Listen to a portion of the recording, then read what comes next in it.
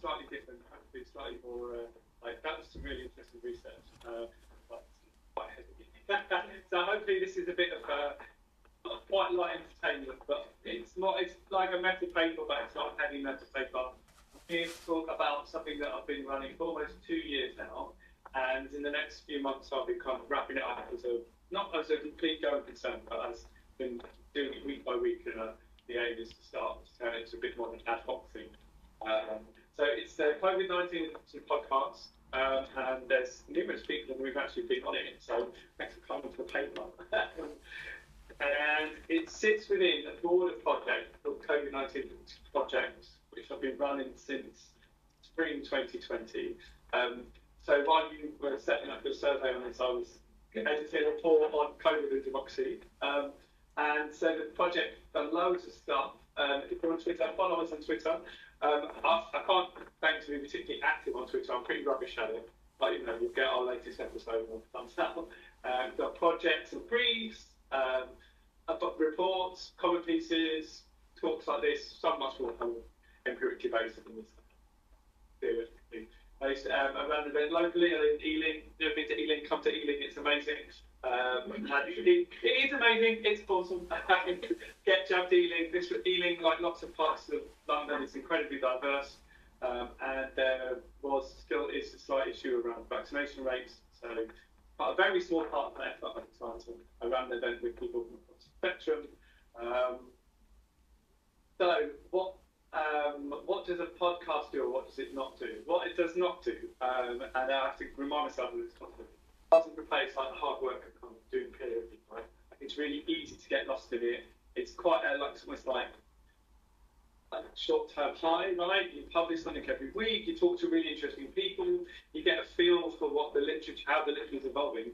But if I don't continue to do this, then I won't be able to do, so it's great in many ways, but it doesn't place the hard work of, get a peer review, you're like, did they even read my paper?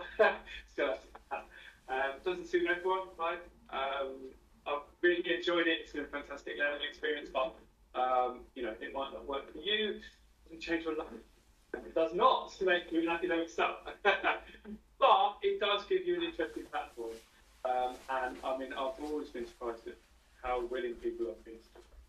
So it doesn't do everything, it doesn't change your life. But if you accept that, then it can be worthwhile. It was originally launched to promote this report, which almost 2 years ago now it was published. This time 2 years ago, I was frantically working through drafts. Atsuko wrote two chapters actually. One on Japan, one on Taiwan. The one on Taiwan got picked up loads. We got so many embassies around the world retweeting our report, which was pretty cool. So some of the people, everyone was from Kingston, apart from Rob Ledger, who's in Germany but used to be in Kingston. He wrote a chapter on Germany. Javier, who many of you will know, he did on Forward. And so originally the idea was just to do an episode on each chapter and then leave it there. But I thought, well, we'll see if anyone has to talk to me. Turns out that they would, and they continue to do so.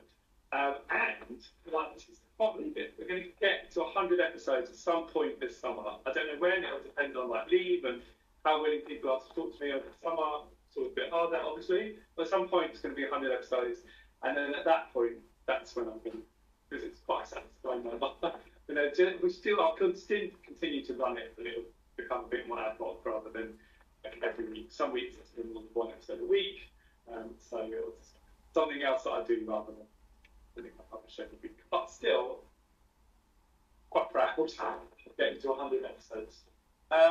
If you're ever thinking of doing one, I know caution. You've got to be organised. You have to have an infrastructure sitting behind it, and you have to keep on top of the infrastructure, with almost over the top organisation of files. Because if people, you might have someone come back and say, "I'm not happy with the episode. Can you take it down? Can you check something?" I've never actually had that, but you can imagine a scenario where someone would, right? Maybe a journalist gets in touch, wants to whatever. But you need to have a really organised system. It's quite boring, right? But we are academics. And once you've got that in place, it's quite easy to keep it up and running. But you need a method, right? And you need to stay organised. the minute you let the organisation slip, let it sit for 1 week, oh, wait a minute, you're shot, right? So you need to keep on with it. And I've got more sort of procedural advice if anyone wants to, but I won't go into detail. The technology, I've only been doing it 2 years. Honestly, it changes so often. You know that thing when you log into Teams and every button's moved? Like, it's the same with the technology to run a podcast. Like, honestly, I mean, you kind of get used to it, but it's just always changing. Like, when I think back to what it looked like when I first started doing it 2 years ago, it's almost completely different. Like, and it looks differently on the phone to on the screen, and then if you're in different browsers, and like you can't stop this. So you've got to do it, you just get used to it. And sometimes it can take a few minutes to kind of get used to whatever new update has been done, but you know, I presume some of it's like security related, right, which is way above my head tech-wise, and even if it's not, like, I'm not doing anything about it, I just kind of ride with it, but it can be slightly shocking. Sometimes you get used to it and then they do something. Where is this button? It's allowed me to engage with people, like, you know, everyone talks about, you know, we all like to claim, and, you know, we've got collaborators around the world, which kind of, probably big academic styles, that's true. For the rest of us, maybe we have collaborators in, you know, 1 or 2 countries, we're not the, if you want to speak to people around the world, set up a podcast. People have spoken to me from literally all over the world. There's just some of the places here, like Hong Kong, loads of people from the States, Canada, all over, like lots of people in Europe, all over the UK. Although I'm yet to have someone from Northern Ireland. So if you know someone in Northern Ireland working on something interesting to do with COVID, point them in my direction. I just haven't got around to it. Lots of academics, like politicians, like lots of people, lots of local politicians in Ealing. If you know anything about Ealing politics, it's fascinating, really. On a really nerdy local politics type level, but it really is. Really interesting people in the medical field. An eye doctor spoke to me about some really interesting work he's been doing around like digital medicine. But like when I spoke to him, his driver was, well, I think everyone should have access to medicine, right? And so like there was this really interesting political backing for what, especially he was an expert on that, but he had this really interesting backstory. And he was a Green Party activist, and yeah, really fascinating. Lots of really interesting stuff going on in education. Like in the last few months, I've just interviewed person after person, really interesting, engaging stuff. And loads of these people are driven by their politics around them. If anyone's on that, if you teach and you're interested in kind of pedagogy, the CEDA journals, they're really interesting, and the CEDA mailing list is great. They kind of subscribe and unsubscribe sometimes because it's really active, so it can like jam up your inbox, but you get like a really good feel for how stuff's evolving. And I've got lots of people I interviewed around education from that. It's not really niche, interesting topics. You know that thing where, like, so this is the old paper and it's dull and boring and you've got to do that peer review and you're bothered, right? And now over here's the new shiny one that it seems much easier when you get to it. Well, this allows you to deal with that new shiny thing, but not have to go through the dull stuff of like engaging with that peer review. So there was not in my ward, but in kind of 2 wards along where I live last year, there was a by-election, the local elections in Hanger Hill ward. And so Hanger Hill's really interesting. You go, it's got, like, part of it's like an amazing mock Tudor estate. Like, the houses, you think Kingston House is expensive. Go look at this estate. It's nuts. Really expensive. But then it's also got, who drives? Yeah, anyone drive? Yeah, Hanger Hill, Hanger Lane, drive to it. The Baynard everyone's like in London, yeah. So this one ward has got the Hanger Hill directory, Hanger Lane directory, and this mock Tudor estate. So the politics of it is fascinating. And I managed to get all the candidates from the Liberal Democrats, Labour, Conservatives, and Tory party to come and speak to me about it. It's something interesting. So this is the ward. I never could have, time to write a paper on it, but I got to engage with it. I did ran the Get Joe Healing event, which was I could sell it to the candidates, say, we'll do this event, but then also you will get an individual podcast that you can share with activists, and so it was really good.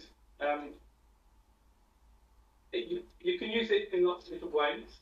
It's helped me develop my thinking no end, right? Like, and that doesn't get, that's not kind of the peer review type of thinking. Like, it's just what's interesting, what's like comparatively, what's happened in Australia, what's happened in Germany, what's happened in Canada, the States, Hong Kong. I've been some topics I've returned to quite a few times, and you develop relationships with people which maybe in the future might lead to more considered, kind of ref level outcomes, to speak in the kind of slightly depressing in terms of UK academia. You never know what you're going to uncover or kind of stumble into. One thing I stumbled into was locally, but actually across lots of parts of London, there's a big issue with, you've come across it, called low traffic neighbourhoods. I don't drive. I live on the 10th floor, so I've got no intention of buying a car, so I hadn't heard of these, right? In Ealing, like lots of councils, got loads of money to deal with traffic stuff and social distancing during the pandemic, and they tried to implement low traffic neighbourhoods, and they just messed it up. Like, they didn't ask anyone. They just made loads of really schoolboy errors out of the incident. But I hadn't really heard of them. And I interviewed these people at this Hanger Hill Estate podcast, and all of them really angry. Like, at first I was like, what is this? The drive. And then it's just a massive issue that I never would have come across. I didn't put this together, by the way. This is like there's loads of conspiracy theories about low traffic neighbourhoods. So this is a graphic put together by someone trying to link all the people. So that's my 12. I'm nearly done. Like all of the links between across the whole country. Like, it's incredible. I imagine how long that took, right? And like, it's got every political party in it. Like, no conspiracy could be that big because politicians aren't that clever. Like, I spend my life studying them, right? Like, I mean, they're just not. It's not possible. So, like, but now I've got like a paper under review focused specifically on low traffic neighbourhoods, just as a result of kind of wandering into them. So as I wrap that up, one of my long-term interests is US politics, and the US midterms coming up. So part of my time will shift over to that. I'm currently editing a book on the official record and the rule of law and national security. I now found another podcast within my department, and then the COVID-19 Voice Project continues in slightly different themes. Okay, thank you very much indeed. Cheers.